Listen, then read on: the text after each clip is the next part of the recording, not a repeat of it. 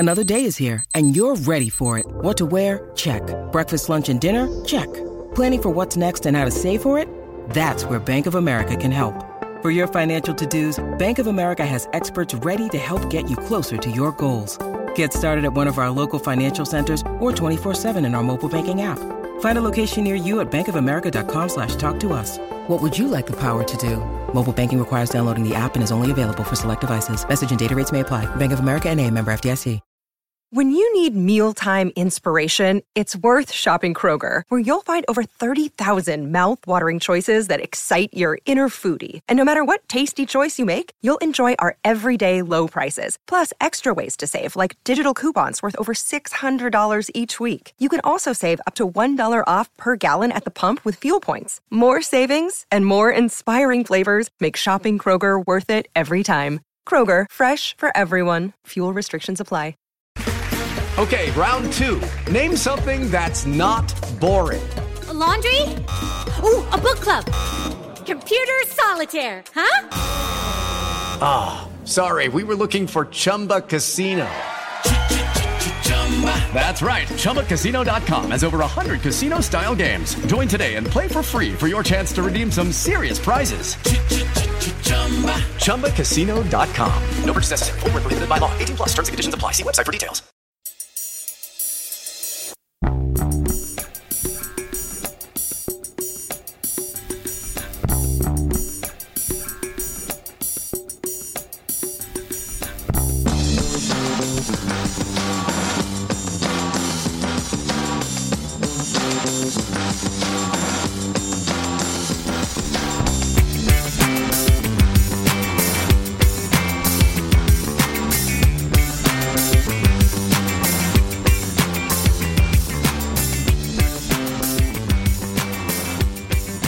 Welcome back to A Celtic State of Mind. I'm Paul John Dykes, and today it's a Thursday, and I'm delighted to be joined by JP Mason. How are you doing?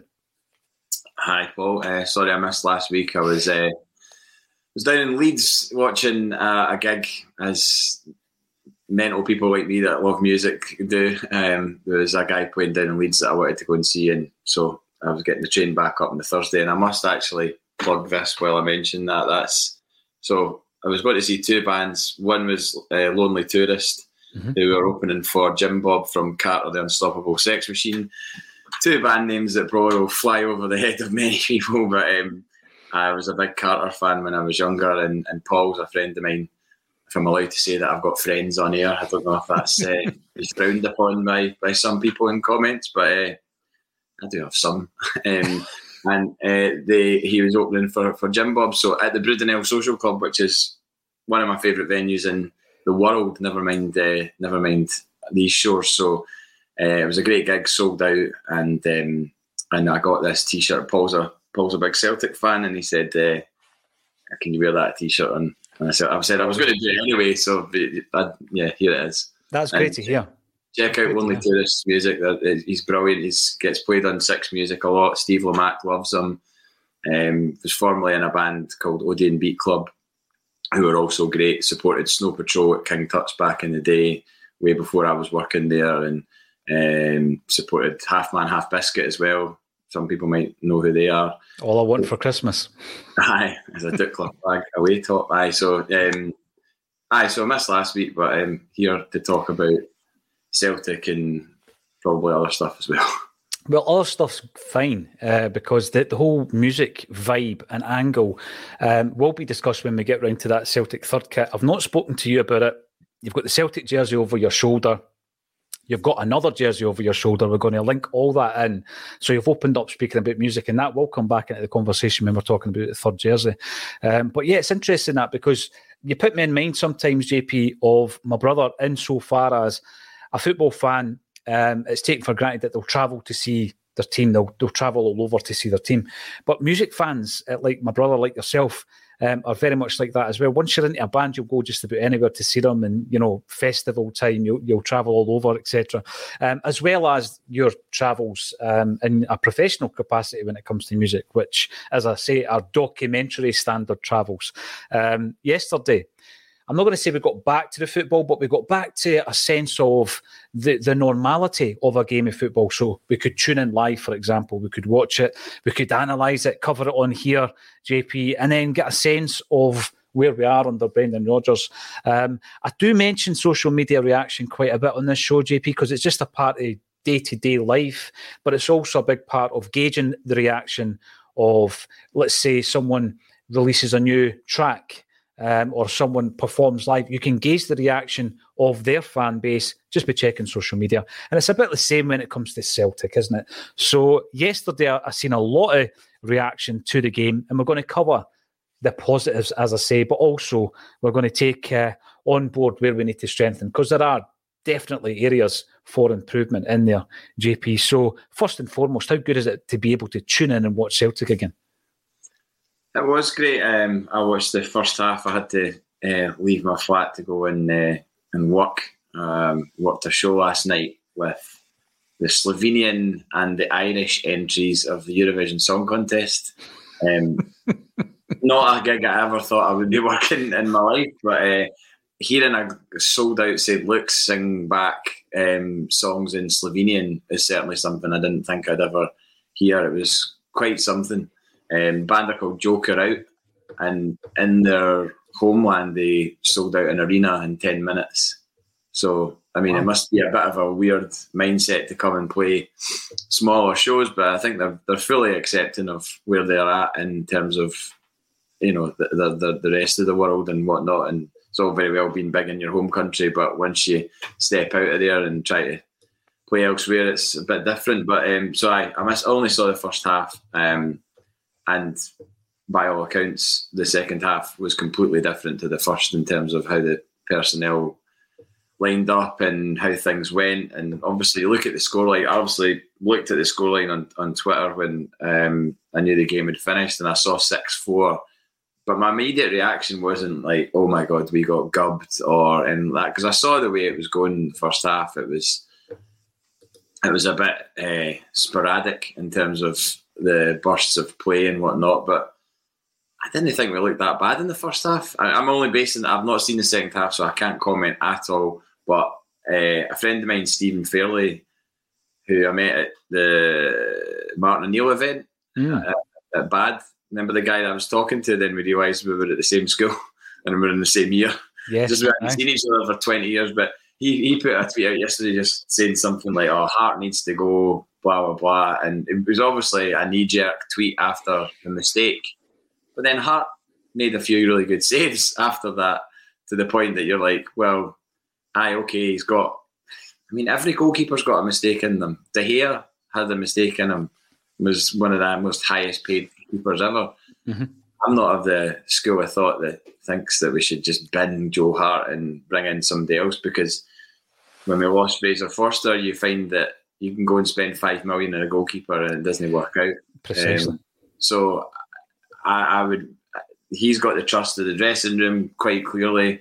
I think he's got the trust of the manager, given what Brendan Rodgers has said about him so far. Although I wouldn't be surprised, obviously, if the rumours are to be true that Siegrist is probably going to move away, that we'll get another keeper, and that would be folly not to, because we're not going to rely on Scott Bain to get us through the season if something should happen to Hart. But I was encouraged. I thought Maeda was amazing. He continues to sort of beat back the critics who say that he's not got it in his law. I mean, what was the word? What was the word that was used? A fraud. It was a fraud. I was going to say imposter there. Yeah, as a fraud. A Japanese international whose numbers are pretty good for not a defined role really in the team. I mean, I guess he was a striker yesterday, but yes, yeah, he plays all over the place, doesn't he? He's so fast. He's got so much energy. He'll be there at the end of the game. He's there at the start of the game. Fair enough, he maybe doesn't have the finesse that you would like him to have, but as my friend Chris said to me yesterday, if he had that finesse, we wouldn't have him. I mean, if he had everything to his game that on top of what he's got, the guy, there's no way we'd have held on to him, and the idea of him signing a 5-year deal would have been fantasy, I would have thought. But no, it was good to see the team play again, watch a game again. It feels like a long time since we did. It was really weird seeing Brendan Rodgers on the sidelines. I'm still kind of trying to get my head around that as a reality. But I know. I mean, you rewind back 4 or 5 months and tell us that Ange Postecoglou is the Spurs manager. No chance. And Chris Davies is his assistant. And Brendan Rodgers is back at Celtic. And we're going to have wavy hoops. We're going to have wavy hoops for the home jersey. And we've retained John Kennedy and Gavin Strachan, because I would have thought that Brendan Rodgers would have come in with his own team and that would have been a clear out. But I'm glad, like I've said before on here, I'm glad that they were kept for the consistency and because they've been part of a successful Celtic setup for the last, barring one season, they've been there for. Well, Kennedy's been there for whoever knows how long. How many years has Kennedy been there as a coach? Ronnie Dyler's time. Mm-hmm. Ronnie Dyler's time. But you make a point there about Rodgers, and I'm just thinking. I had a similar thought yesterday when I seen him there, on the side of the park, and I'm thinking, will that become different? Will it become more of a reality? Do you think, JP, when players come in that are clearly Rodgers players? Now, this isn't me having a dig at our recruitment policy, because our recruitment system and strategy works. So the players that are coming in, I don't have an issue with them, because I'm confident enough, unless the wheels come off further down the road, I'm confident enough that things are different between Brendan Rodgers and the club. So he brought up in one of the press conferences that there was an issue with recruitment because he was being presented with players that were nowhere near the quality he needed. And he actually spoke about having players who were there and players who were over there. So, there was a real disparity between quality.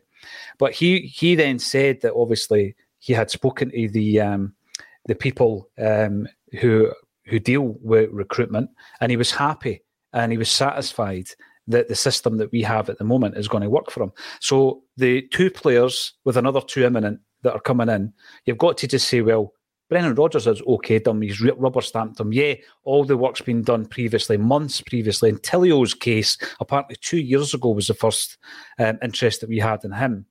But you're confident enough, right? They're not Rodgers signings as such, but he's okayed them. He's fine. He's ratified the deals. Everything's cool. But I think he'll feel different once he gets the 1 or 2 bodies in, JP, that you're looking at them thinking they're definitely Rodgers signings, And there's been a few guys linked to us.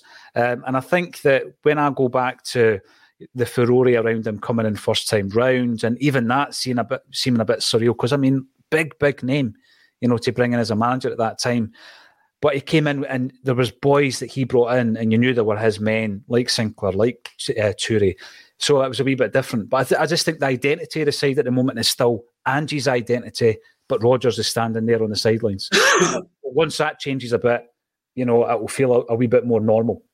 I think anybody, myself included, that would be kind of concerned a little bit about these sort of so-called legacy signings, and obviously you're aware that there's been that issue in the past with Brendan Rodgers and the recruitment that was happening while he was there in the latter part of his first spell.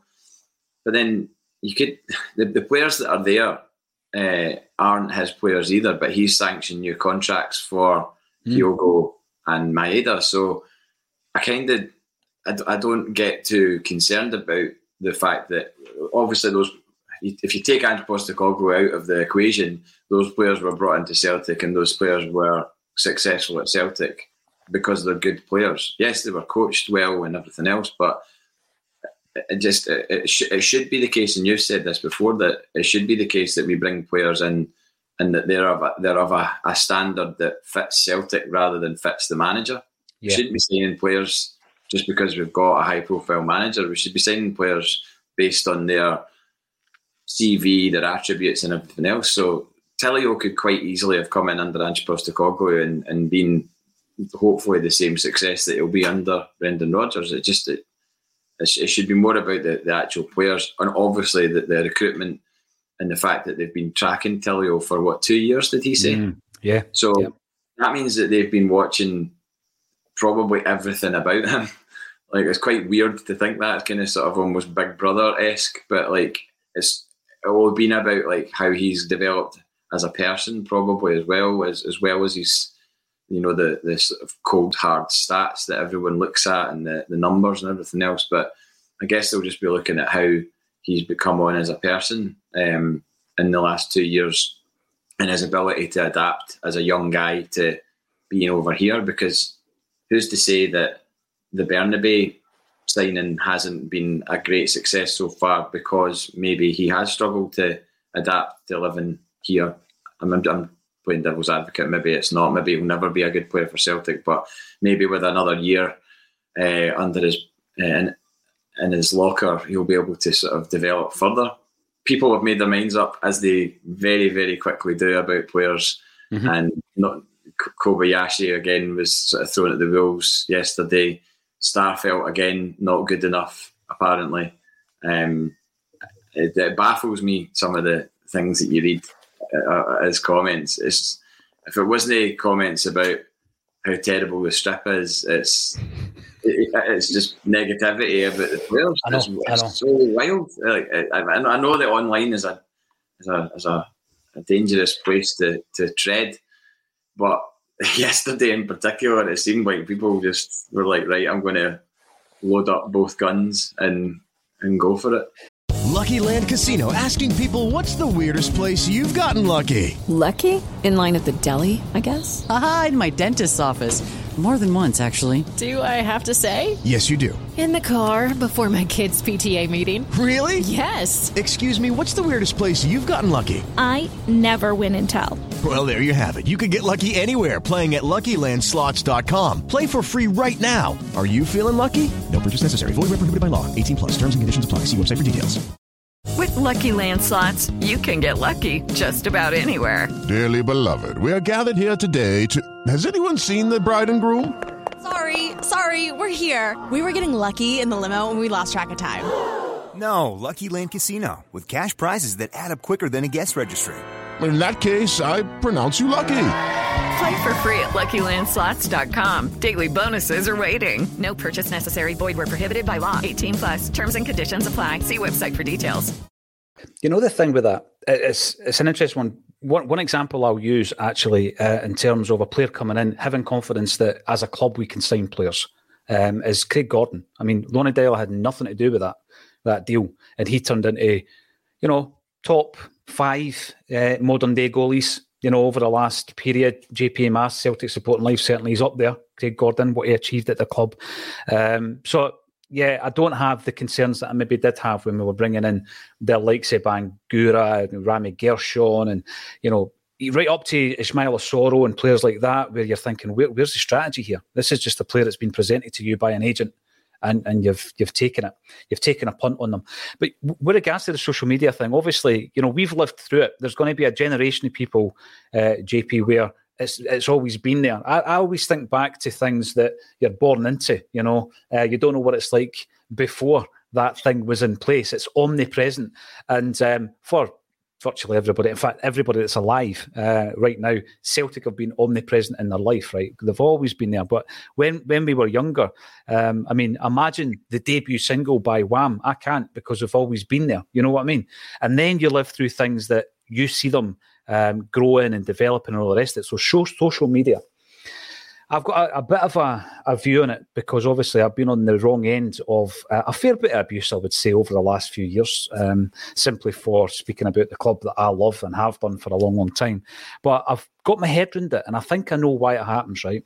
Other than the hairdo and the Matalan jackets and everything else. And I do think I know why it happens. So when, we've lived through the advent of the internet, and I know that there was a version of the internet prior to the one that we use in great numbers now, JP, right? But the thing is, when we went on to any kind of online site, we judged it, didn't we? We judged our meal. We judged the hotel you lived at. You judged your eBay purchase, or the movie you've just watched on IMDb, or your purchase on Amazon. And we basically got trained into that's how you use the internet. You just judge everything, don't you? And then social media came along. So this was a new thing. This came after we had already learned these habits of don't like it, negative comment, etc., etc., etc. And then we've started judging people and lives and opinions. in performances. And it's so natural now because it's embedded in our psyche that that's what you do on a phone. It's there with you virtually 24 hours a day. If it's not in your pocket, it's lying next to your bed. It's there constantly. So that judgmental thing, over a period of time, became normal. Exactly. Yeah, right. So if you appear on somebody's phone, you're just an inanimate object, like the purchase of a toilet plunger that you've just made on Amazon. So you'll judge the person as much as you'll judge the object. So I don't take it personally now, I think is what I'm saying, and I understand why people do it. And I did mention I got my first 1-star review for the Celtic jersey book during the week as well. And I'm not taking it personally, even though I've mentioned it twice on the show. I'm really keen to get everybody's thoughts on the action yesterday. Paddy, you're in nice and early. Paddy Lavery, goalkeeper badly needed. We're going to come back to this because I wrote an article last week, JP, about the 10 players that personally I think we could offload, and it wouldn't really make a difference because they're not really contributing in any case. And they're 10 players who are deemed first-team players. I kind of based it on the fact that Brendan Rodgers likes a 17-man core group and a 25-man squad. He spoke about it. We've currently got 38 in the full-time team and the squad, 3 of which are out on loan. And I thought, well, you know what? We've got probably space to get rid of 10. And now I'm talking about footballers like their commodity. Just get rid of them, you know, that kind of thing. It's not as easy as that. And I did have Bain in there because although he's signed a new contract, you know, he's still our player. And if the manager comes in and doesn't fancy him, we can still sell him. Bain might get flipped for Siegrist, I don't know. But what I did say is if we were to offload one more goalie, having already offloaded 2 so far, we would need to bring in another goalie. That wasn't really on Joe Hart, to be fair. That was more in the case of we need bodies. You need 3 goalies, don't you, in a season? And you need that 4th goalie to be a young Toby Uwulayemi type. So, yeah, I do think we need a goalkeeper. And if you're going to bring one in, JP, I guess that you've got 2 options. You either bring one in who is an understudy. This is what Jared was talking about yesterday. Or you bring in one who is actively challenging Hart for his gloves. So I do think, you know, we will bring in a goalkeeper, but not whilst we've still got Siegrist and Bain on the books. We don't want to get back into that situation where we've got 4 or 5 goalies. Well, Brendan Rodgers has said in recent interviews that I've read that he's having talks with players, and right now there's a kind of ongoing assessment. Like, he's not just going to come in the door, take a look at a player for 5 minutes in training and be like, right, I don't want him, or yes, I definitely want him.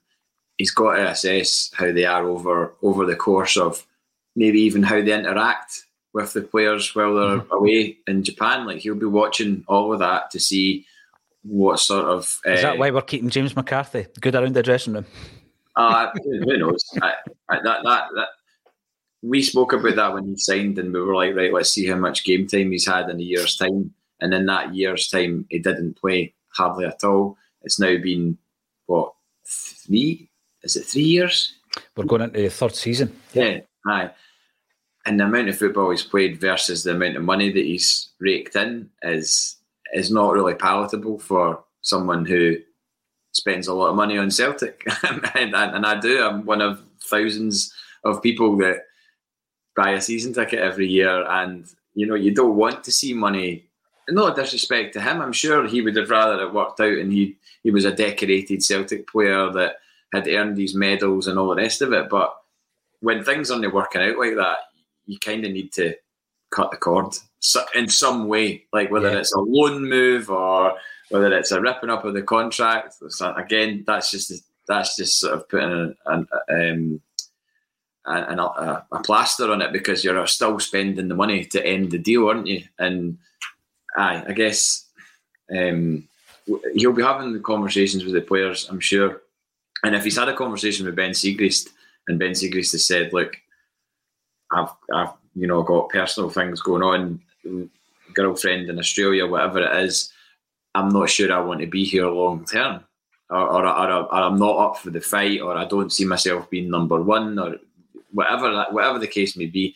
If that is the case, then obviously we need to look at finding him another club, and then at that point get somebody in who will be looked at as a potential number 1, a realistic potential number 1. I don't think did anybody really think that Siegrist, when he came in, was going to become Celtic's number one, because I didn't. I saw him as being a really good backup to Joe Hart. I didn't see him dislodging Joe Hart. If Paddy's comment about needing a new keeper is based on Joe Hart's mistake yesterday, then I think that's a bit harsh, because people can make mistakes. Players made mistakes all over the park yesterday, no doubt. Some were picked up, some weren't punished, and passes misplaced. A pass misplaced can lead to a goal. Yeah, it might result after another couple of passes, but that initial ball that's given away can lead to the breakdown in the defence in the midfield that leads to a goal where the keeper can't do anything about it. So when I saw Joe Hart do that, my immediate thought wasn't, we need a new keeper. And certainly by the end of the half, he'd made enough saves to make you think, right, okay, this guy's not he's almost been made out to be kind of like a has-been. He's 36. In goalkeeper terms, that's not that old. I would hope that I'm not the only one flying a flag for Joe Hart at this point, because I see him being able to bring too much else to the table. And I wouldn't just be like, we'll just keep him because he's a strong figure and he's got experience and he's good in the dressing room. He's also a good keeper. He's not a bad keeper. And if this is to be his last season, then I would rather he went out as number one at the end of this season, or this coming season, and we have somebody else already in situ who he's worked with and he's sort of been able to pass on that experience of being a Celtic keeper with a view to. I mean, that would be the discussions I would be having if I was Brendan Rodgers and an agent and everyone else would be like, well, the type of keeper we want to get is somebody that we see as being the number one from next season, being ready in this season, but to be number one next season. I mean, if you look through the amount of goalkeepers we've brought in, JP, over the time, and I'm talking about kind of backups, almost brought in as a backup. When we had Boric and we brought in Zaluska, remember?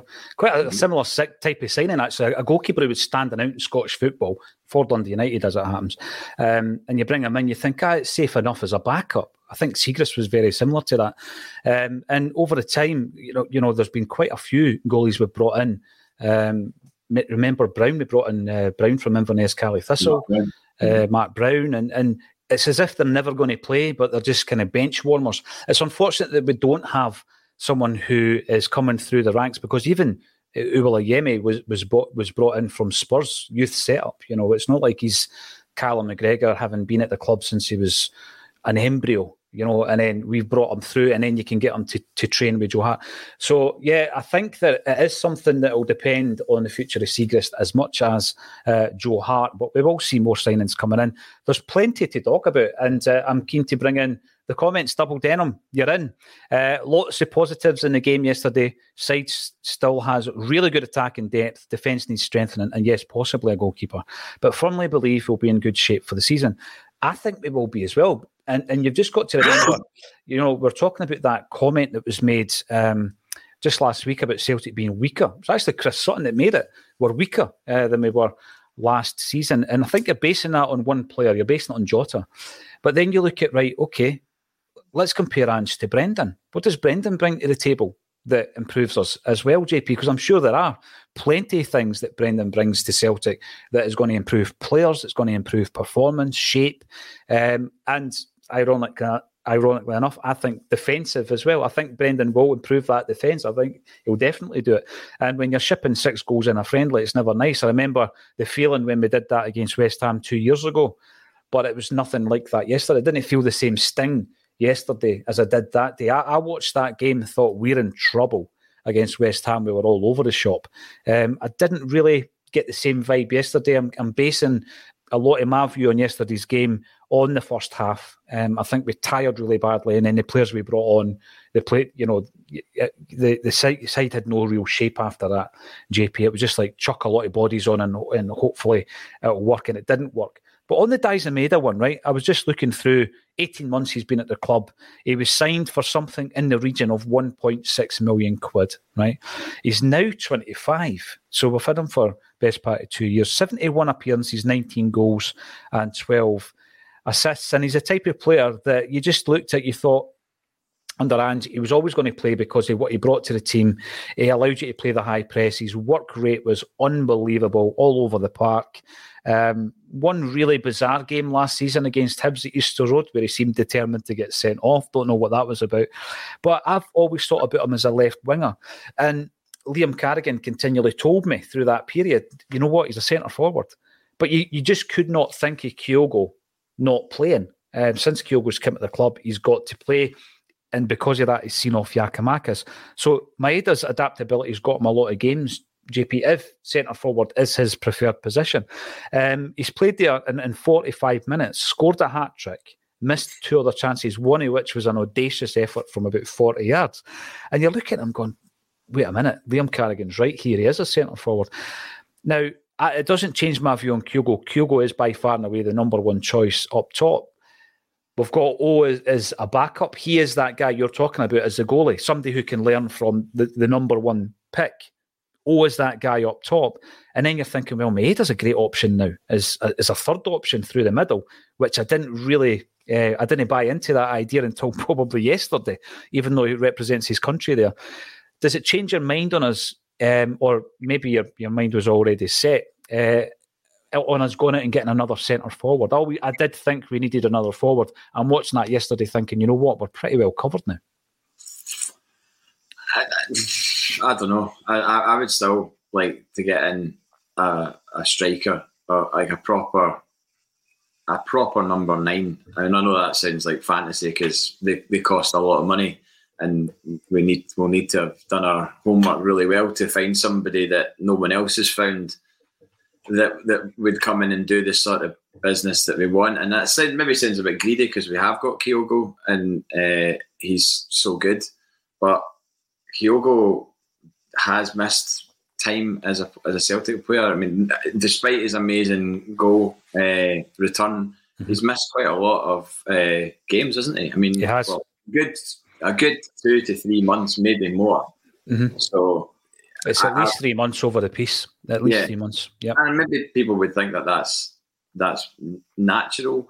But I would still be concerned if we picked up a couple of injuries and were mid October into November. You don't want to be in the Champions League where you're having to play players that you don't want to necessarily. You wouldn't necessarily play. Like last season we were playing Jens, and who played centre half at Real Madrid away? Was it Jens and Starfelt? Starfelt came back in for that game actually. Yeah, yep. After having been out for a while as well, he was kind of suddenly back in the team. So I don't know. I would be slightly nervous if we're looking to compete on all fronts, Champions League and the league and the 2 domestic cups. There's a lot of football, and you don't want to be burning guys like Kyogo out, because we saw what happened when we pushed him back too soon and he broke down against St Johnstone. Joey Dawson came on that day. Yeah, I mean that's where you don't want to find yourself. So with the Lucky Land Slots, you can get lucky just about anywhere. This is your captain speaking. We've got clear runway and the weather's fine, but we're just going to circle up here a while and get lucky. No, nothing like that. It's just these cash prizes add up quick. So I suggest you sit back, keep your tray table upright, and start getting lucky. Play for free at LuckyLandSlots.com. Are you feeling lucky? No purchase necessary. Void where prohibited by law. 18+ terms and conditions apply. See website for details. I don't know. It would be my preference that we would go out for another striker, because Maeda obviously shows his flexibility, and those stats that you read out, I don't think that tells the full story about his contribution over the last 18 months, because it doesn't record him just appearing out of nowhere and harrying somebody who's got the ball and just running into them and just making his presence felt and dispossessing that player. See the amount of times I've seen him do that. I mean, that's like more than 30, 40 times I've seen him do that. And how valuable is that? If somebody's looking to make a break up the park against you, and then all of a sudden Maeda just appears, I mean, opposition players must hate playing against him. Oh, absolutely. I would imagine that there's definitely been chat about when a Celtic team is read out before a game. There's no way there's not been a good few occasions when opposition players have been like, "Oh no, that Maeda's playing." Absolutely, Tavernier. And of course, he probably got the best assist of the season last season. That goal against Rangers for Jota's header at the back post. That was unbelievable. You know, he's so active, so alive to what was going on. I think yesterday, what it more showed me, although there's a discussion to say that maybe he is our third choice striker, despite the fact that lack salt and vinegar, Maeda is not a top level striker, but I think that what he could be is he could certainly be a third choice striker for Celtic. But what it does show and what it does highlight yesterday, him playing through the centre, is that we're a lot weaker on the left hand side. Haksabanovic is a major drop down from Jota. A lot of players would be, it's got to be said. Who else have we got on the left hand side? Right, I know Abada can play there, but I think he's more effective on the right. Mikey Johnson can play there. He's on my list of 10 that I think should leave the club. So it does show you that, you know, if Maeda's not on the left, you're not getting as much down the left as you would like. What we saw yesterday was most of our attacking play came down the right-hand side. And, you know, I asked before the game, JP, around the way that we use the fullbacks under Rodgers. Obviously, we've been playing inverted fullbacks for 2 seasons. Iwata was put in there at right back. Quick check of some of his Japanese appearances would show that he's played there quite a few times in the past. I thought he looked pretty comfortable. I'm going to be honest. I did have concerns after his first couple of attacks. I thought he was limited. He ends up getting himself an assist. Mostly what we did went down the right-hand side. Abada had a great game. We'll come back to him. But I'm now looking at the left-hand side and thinking how weak that is at the minute, certainly without Maeda. Taylor and Maeda is going to make it a lot stronger, but then there's that question about, do you strengthen the left back area, because Taylor is perhaps going to be a different left back if he's not playing the inverted role, JP. So it begs all these different questions. But Abada is somebody who is in the news. Fenerbahce apparently are looking at him. Someone has said here that if Dominik Lekakovic, is that his name? Levakovic. Yeah. If he is still available, we should go for him. We were linked to him, but it looks as though Fenerbahce have won the race for his signing. Can I say that? Sounds a bit tabloid, eh? They've won the race for his signing, and he'll be jetting into Turkey very, very soon. But Leo Abada is on the radar of Fenerbahce. When you read the links and you read the speculation, and they're coming from Stephen McGowan, you get a bit worried, don't you? Because Stephen McGowan is generally pretty on the money. I'm kind of like flip-flopped with Abada because I was resigned to losing him. I thought he would be one of the first to go.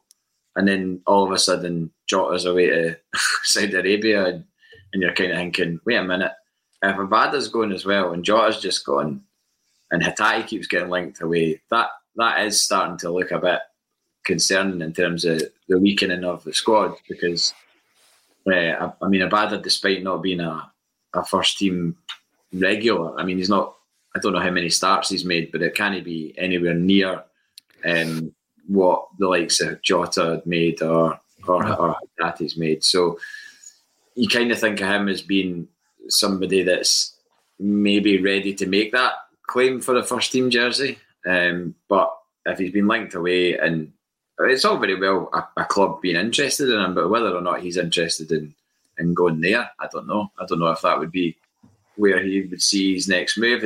I'm sure he's been one of the ones that's maybe in a badly translated magazine has said that he wants to play in the Premier League. Yeah, Liverpool, thank you. Yeah, do you go over there to Turkey first of all and then make the move to England, or do you hope to get the direct route? Like, does he use Fenerbahce as Van Dijk used Southampton, or a sort of stepping stone to a higher level? I don't know. It depends whether or not he likes living in Glasgow and likes Brendan Rodgers as the new manager. Who knows? I wouldn't be surprised if he left, just given the level of rumour and media scrutiny over his transfer would lead you to believe that he's probably going to go. But I think he's got a lot to develop and it would be good to see him develop under Brendan Rodgers, particularly because you'd like to think that Abada could be a similar, a player that Brendan Rodgers would sort of take, like he did first time round, and take a lot of those players and really move them up a level. Because the proof's there, he did it. He did it with many players in 2016, 2017. There was players that really found different levels to their game under him, and who's to say that Abada wouldn't do that? Haksabanovic, you mentioned. I like Haksabanovic. I think there's a gallousness about him. I've said before, he reminds me of a guy I used to be at school with, John Connolly, and he really needs a big moment. See if by December he hasn't had a big goal, i.e. in the Champions League or against Rangers or something like that, then I'm sorry to say, but there's a massive question mark then over him. I think, and I don't think that's harsh to say, because he's been here long enough now to have staked a claim. He's got a fresh start underneath a new manager, and he always is always on the periphery of games. Like, looks like he's threatening to do something and it doesn't quite come off. So yeah, I think you need those big moments. Look how many big moments Jota had. You need the big moments. You're right. I mean, even in a defeat, he scored a free kick against Real Madrid. We've not had anything really. Haksabanovic obviously has scored goals. There's no doubt about it, and he can score goals. But you need them. You really need them to do them. Have it at the highest level possible, which is Champions League or scoring in the absolute crucial games against our nearest and dearest. Now, by the way, on the flip side of that, because Jota did that time and time again last season, what he also brought to his game was, a game against St Mirren where we were really struggling to break them down away from home. And Jota was the guy that scored a really ugly goal to do it, and it didn't matter because he was digging in. Do I see that from Haksabanovic when the chips are down? Who are you looking at on the pitch to actually turn it round? Who's going to be the game changer here? I've not seen it yet, JP, so, I tend to... The chance he had against Rangers where he was played clean through at Hampden. And I know he was like, I'll do it the next time. There's always a next time. And it's like, well, you better do it the next time, because I don't think Brendan Rodgers will sort of not put up with, but I don't think he'll entertain a player that's not doing the business for him, put it that way. You've got to come up, especially in a wide position where you'll be looking for him to do some serious damage, and right now his damage is kind of minimal. He's not flattened anybody yet.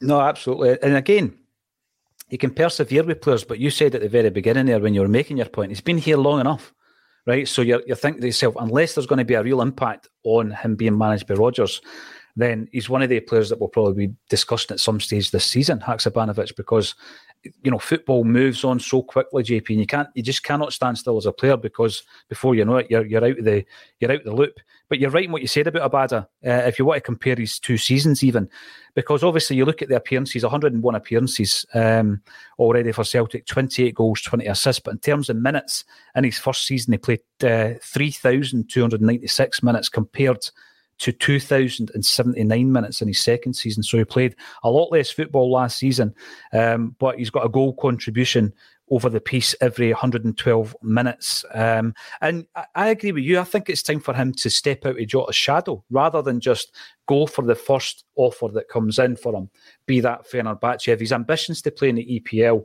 you know what? We can give you that gateway. Celtic can give you the gateway to the EPL. You don't have to go to Turkey to get that move. So I would like to see him developing under Brendan Rodgers. There were regrets from at least Ryan Christie, from those who left us, quite soon after Postecoglou came in. Christie says that he would have liked to have worked with Postecoglou from what he's seen. I personally think that Christie would have worked brilliantly under Postecoglou.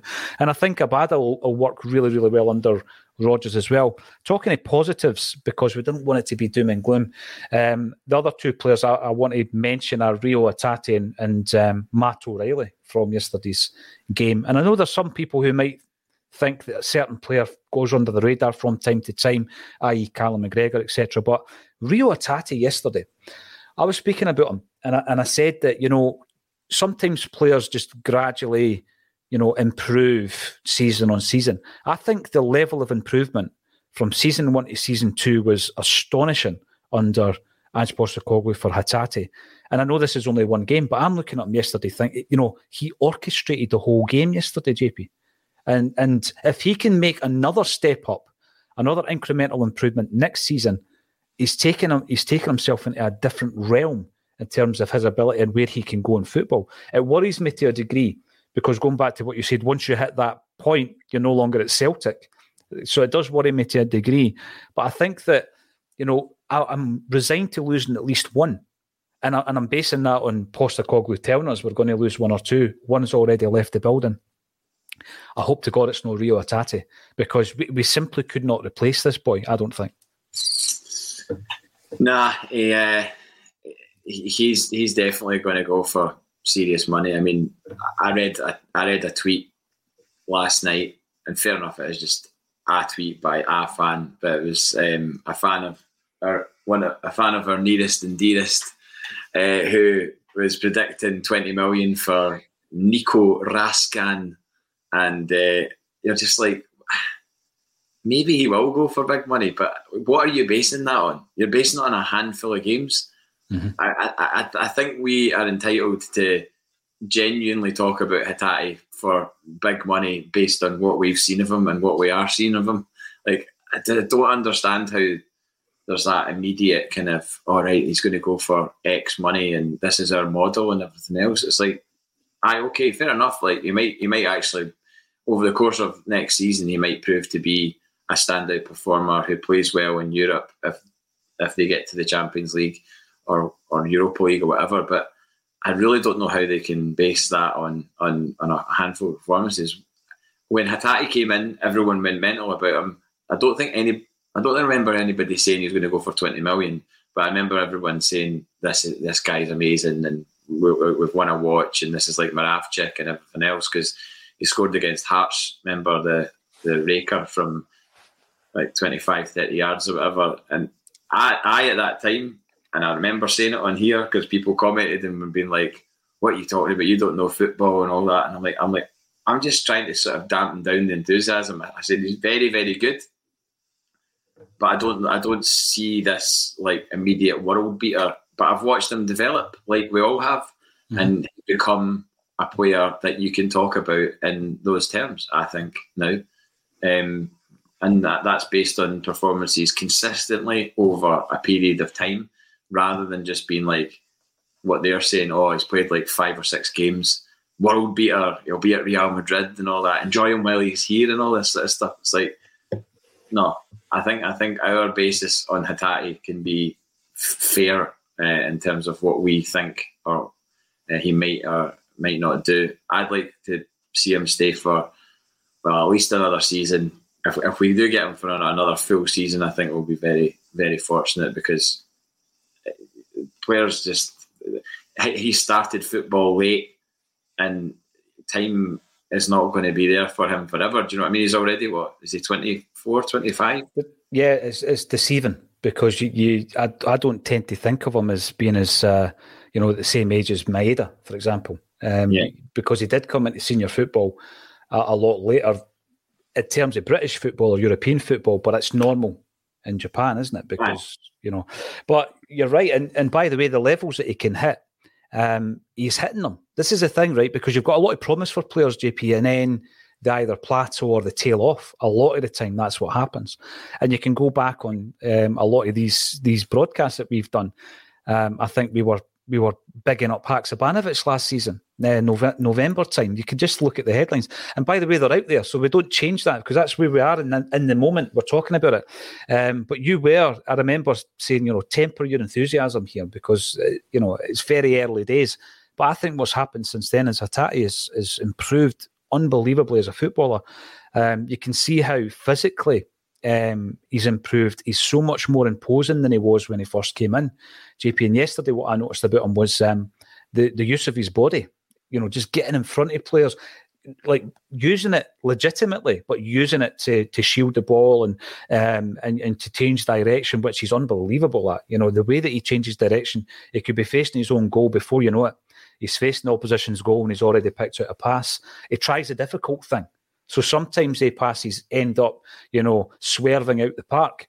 But when they come off, they're unbelievable. I know the pass you're talking about when he tried to hit it with the outside his foot right through the entire midfield. I saw that, and as soon as it left his foot, I was like, I can totally see what he's trying to do there. He was trying to thread it through to Abada, and he's got that brain. And the best thing, the most obvious compliment you can pay him is that he is a first-team player at Celtic. That jersey's his.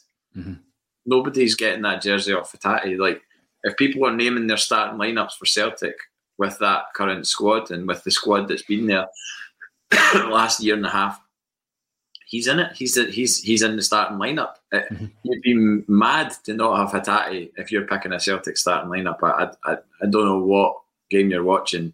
And as for combined 11s and everything else, if somebody else is in there over Rio Hatate, then I'd like to know who that player is. I know. The colour of their tinted spectacles, if that's the case.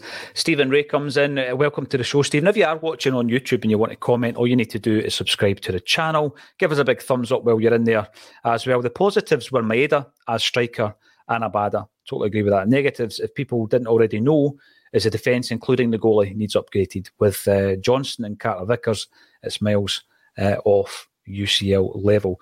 Yeah, I get that. And I know that we are in for apparently we are interested in a central defender by the name of Xavier Buyamba. And again, according to Stephen McGowan, this is a Stephen McGowan appreciation pod, this one. He's a 21-year-old centre-back, Dutch, playing currently for Volendam. He can also play right-back.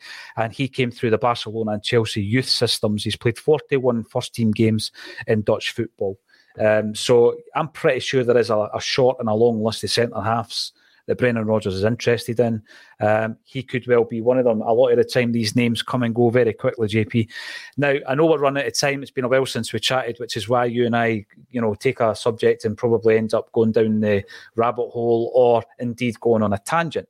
But there is a jersey over your shoulder. And the reason I think this is so relevant this week is, well, first of all, tell us about the jersey. For anybody who's not into Hacienda, Factory Records, etc., tell us a wee bit about that jersey. Well, I just thought I'd put it up because there's been the chat this week about the Celtic third jersey being inspired by the bright lights of the Glasgow music scene. And by the way, I do like that third jersey, as I do all the strips this season. I've not got gripes with any of them. I think they're all smart, but like the Manchester, it's where I was born. I absolutely love Hacienda, Factory Records, Folklore, Tony Wilson. Everything about that time is kind of. I don't think the world would be the same without Tony Wilson and Factory Records and the Hacienda. I just don't think music would be the same. I think there was such a seismic shift in everything as a result of club culture that came out of Manchester, and there's many people that have got a lot more intelligence on the subject than me that have said that. Guys like Andy Weatherall and Carol Cox, all the bands and things that were inspired by the Hacienda and that came out of there, like the Mondays, the Roses, all of that. And I got that top couple of years ago, just because I thought it's really cool. It's like a football top and music, so you can't really. I know there's a lot of social recluse stuff that goes on with that as well, so I like all that stuff. But as an actual Umbro, like Hacienda Factory Records top, so it's a classic, and that is actually inspired by music. There's no tenuous links. No, you're right, and it's used hearing protection, isn't it? It was from New Order release, designed by Peter Saville, who was virtually an in-house designer for Factory for a period. And you look at that and you think, well, if that's the home kit, the away one would basically just be, you just flip the yellow for the black and it would still look amazing. I think there is a yellow one as well. I think superb. No, listen, I totally agree with you. I'm pretty sure that the press release came after the design rather than the other way about, JP, because I look at that and I think I really like it. It could possibly be associated with the vibrant Glasgow nightlife and music scene. However, it was good to see Big Bems as part of the promo campaign.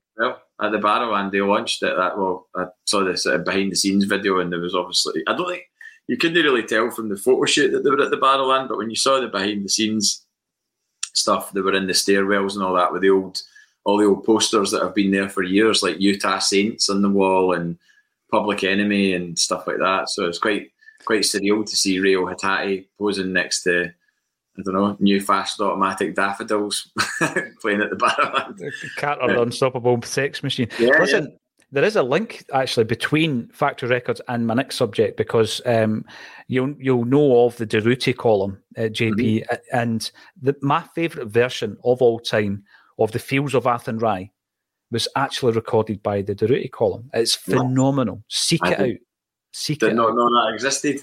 Type it into YouTube, you will not be disappointed. Female vocalist, the works. The reason I bring up the Fields, I mentioned last week that Aslan are actually releasing their version of the Fields of Athenry today. It is their last recording that features their dearly departed frontman, Christy Dignam. So a lot of the older heads will have been into Aslan, I'm sure, back in the 80s. And, they were basically the band that a lot of people thought would become what U2 became. But due to other issues, they were maybe a bit too punk rock. It didn't quite happen to that level. But, I mean, right up until fairly recently, they were still touring. I seen them in Edinburgh a few years back, maybe about 2 or 3 years ago. And so their final release with Christy is going to be the Fields of Athenry. It's released today. Check it out. I noticed that the links, I shared the links actually earlier on today, but it did bring me back to the Fields and my relationship personally with that particular song. It's a song I still love, JP. And I think back to my mum and my old granny used to go to Knock with the chapel every year. Right, there's probably people listening to this going, "Oh, that's the same with my mother and all this," but they would go with St. Serph's in High Valleyfield. They would go with the Pineapple every year, go to Knock, and they would come back with loads of great Irish gifts. It was unbelievable, and I remember just after the World Cup in Italy, right, they came back with loads of stuff. I had the home Opal strip, the works, big posters of Pat Bonner at Italia 90, but they had this wee cassette, JP, and it was just Irish ballads, right? And there was a version of the Fields of Athenry on this cassette. First time I ever heard it, 1990. First time I ever heard the song, fell in love with it. But I personally can't remember hearing it, although I know it was being sung at Celtic Park before the example I'm going to give you. I can't remember hearing it until the Hampden season. I remember it being sung against Dundee United. We beat them 2-1. Tony Mowbray scored a last-minute goal. First goal was scored by Andy Walker. Jaron Nixon scored for Dundee United. You'll remember Ivan Golak saying he was a £40 million player. No sure where he went after that. But the Fields after that, I've always loved it. It was 12. Let's not embellish it. It was definitely 12. But what I've done there is I've used the converter of time, and it's now 40 million. And the next time I mention that story, it'll become 45. That was my kind of relationship with the Fields, and I love it. But as I say, to this point, the Durruti column have recorded my favourite version of it. Aslan's version comes out today. What's your thoughts on the Fields? Because it is a song, obviously, it's been in the songbook since the 80s, as far as quite a few people have said to me, kind of late 80s, that's when we started singing it. I love it. Well, weirdly, my dad, who was English, born in Bradford, came up to live in Scotland in 82, 83, after I was born in Manchester. So he loved Irish music, like not maybe some of the songs that we would hear on supporters buses and things like that, but like he did love, things like Clannad. He was a big fan of Clannad, but he also loved, like, he had like a vinyl of Irish folk songs, say, and Paddy Riley's Fields of Athenry was on that, and he used to play it all the time, and I'd be like, Dad, turn that off, that's rubbish. Like, I was a wee boy, I was like 7, 8, I was pre my obsession with Celtic, and I certainly wouldn't have had any idea about Celtic fans singing it. And he would always genuinely would always play The Fields of Athenry was his favourite. And it wasn't because it was associated with Celtic. He just loved the song. I think he just thought it was a really beautiful song. And then when I started going to the games, and like you said, I don't recall, it was so early in my supporting Celtic life, I don't recall when it was started.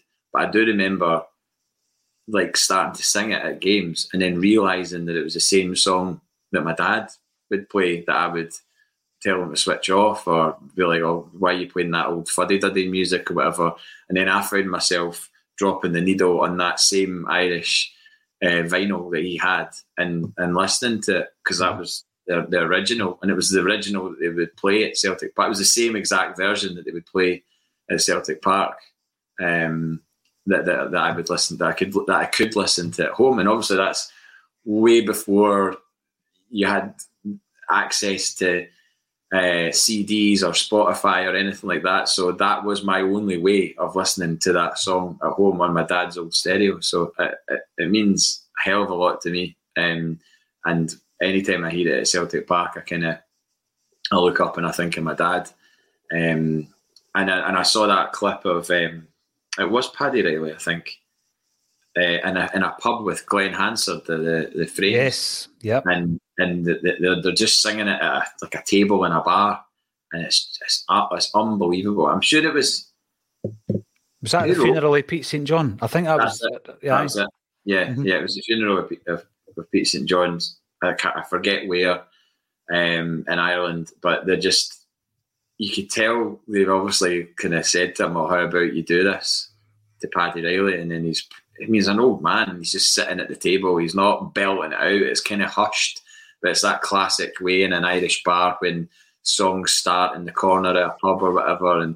But it's with him and Glenn Hansard. And then you can tell everybody that's round about is all like, we're witnessing a really special moment here. And of course it was. But it's a great, great song. Special song, JP. Yeah. Great memories, and I'm going to have to go and listen to that version because I'm pretty sure it's on YouTube. I've seen it on the socials, and for my part, I would urge you to go and listen to the Durruti column. Oh yeah, the song as well. A couple of minutes to go. We have covered quite a bit, but as always, there's loads more to cover, and we'll be covering that tomorrow as well. In relation to the new buys, there's been some information in relation to Kwon and Yang. There was probably, I said before, I'm just surmising, there was probably a plan to unveil them when we were in South Korea, JP. It's not happening. They're not going to join the Japanese tour either. So they are jetting in, to use that term again, to Glasgow, and all the deals and everything will be done then. But I am looking forward to the first signing from Brendan Rodgers, I guess. And you'll be able to identify it, I'm sure, as well. One last thing before we go. Llanelli Town, who obviously we signed Jock Stein from, have released their own version of the green and white hoops. Have you seen that? They announced it yesterday. I saw a post which was kind of, I guess, must have been the precursor to the announcement. It was just like this coming soon or whatever. But I've not seen the actual strip. I take it it's smart. Aye, they've not messed with the hoops. That's what that should always be in the design brief. Don't mess with the hoops. There's been a few comments yesterday on the strip. Folk going, do you know what? It's actually not as bad. I don't know. I don't understand what the big furore was over, and I was like, well, neither do I. I'm glad people are sort of calming down a little bit. Obviously, there was still plenty of comments slagging it, and I'm led to believe that the sales probably haven't been as good as other Celtic strips. I mean, that's not a news flash, really, is it? That's the case. But I mean, it's one season. I hardly think we're going to be. I think they'll probably sell more as instead of like an initial burst. You'll probably find people just start picking it up in September, October, November when they're like, "Oh, I've got last season's strip. This season one's not too bad. I'll just get it," and the sales will just creep up a bit. So, like in the old days where a film could bomb at the box office, but then the VHS sales always kind of like made that resurge, like the Shawshank Redemption, because that didn't do well at the box office at the cinema, and it was the VHS sales. So I get what you mean, but you know what? I'm a traditionalist, JP. I'm a traditionalist. I think what next? Are they going to change it to zigzags next season? Have we given them the run of the place? They'll dig out the Gola design. Oh, do not do that, please. One final point, Ridiculizer comes in too much sentimentality for dressing room cheerleaders. I agree with that. I mentioned the stats actually on McCarthy. If you were to break it down in minutes, JP, when we signed him as a 30-year-old, he had played the equivalent of 9 games of football a season for the previous 5 years. That was his stats when we signed him, and we gave him a 5-year deal. And since he's come to Celtic, he's played the equivalent of fewer than 5 90 minutes games of football over 2 seasons. That's horrendous. I mean, shocking. You can't dress that up any other way. There's nobody that can argue the case for that in any way. And I'm in no way saying that we should keep McCarthy because he's good in the dressing room like that. I hope that comment didn't apply to Joe Hart, because I think Joe Hart's more than that.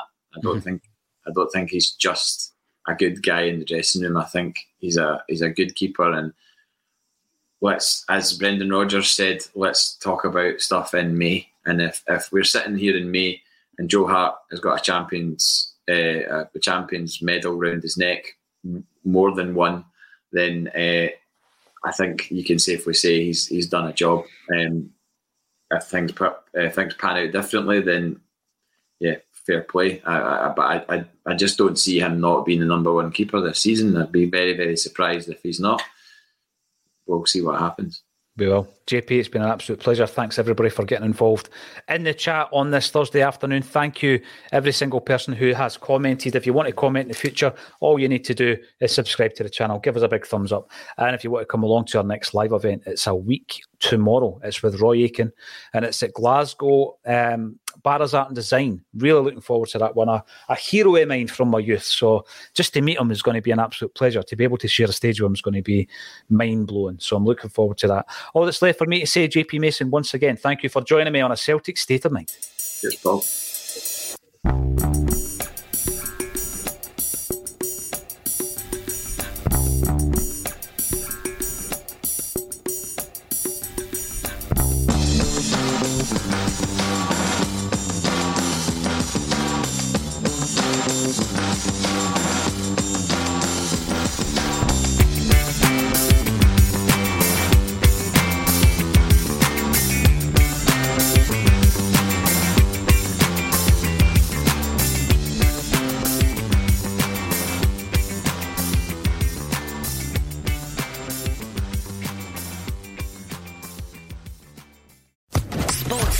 Podcast Network.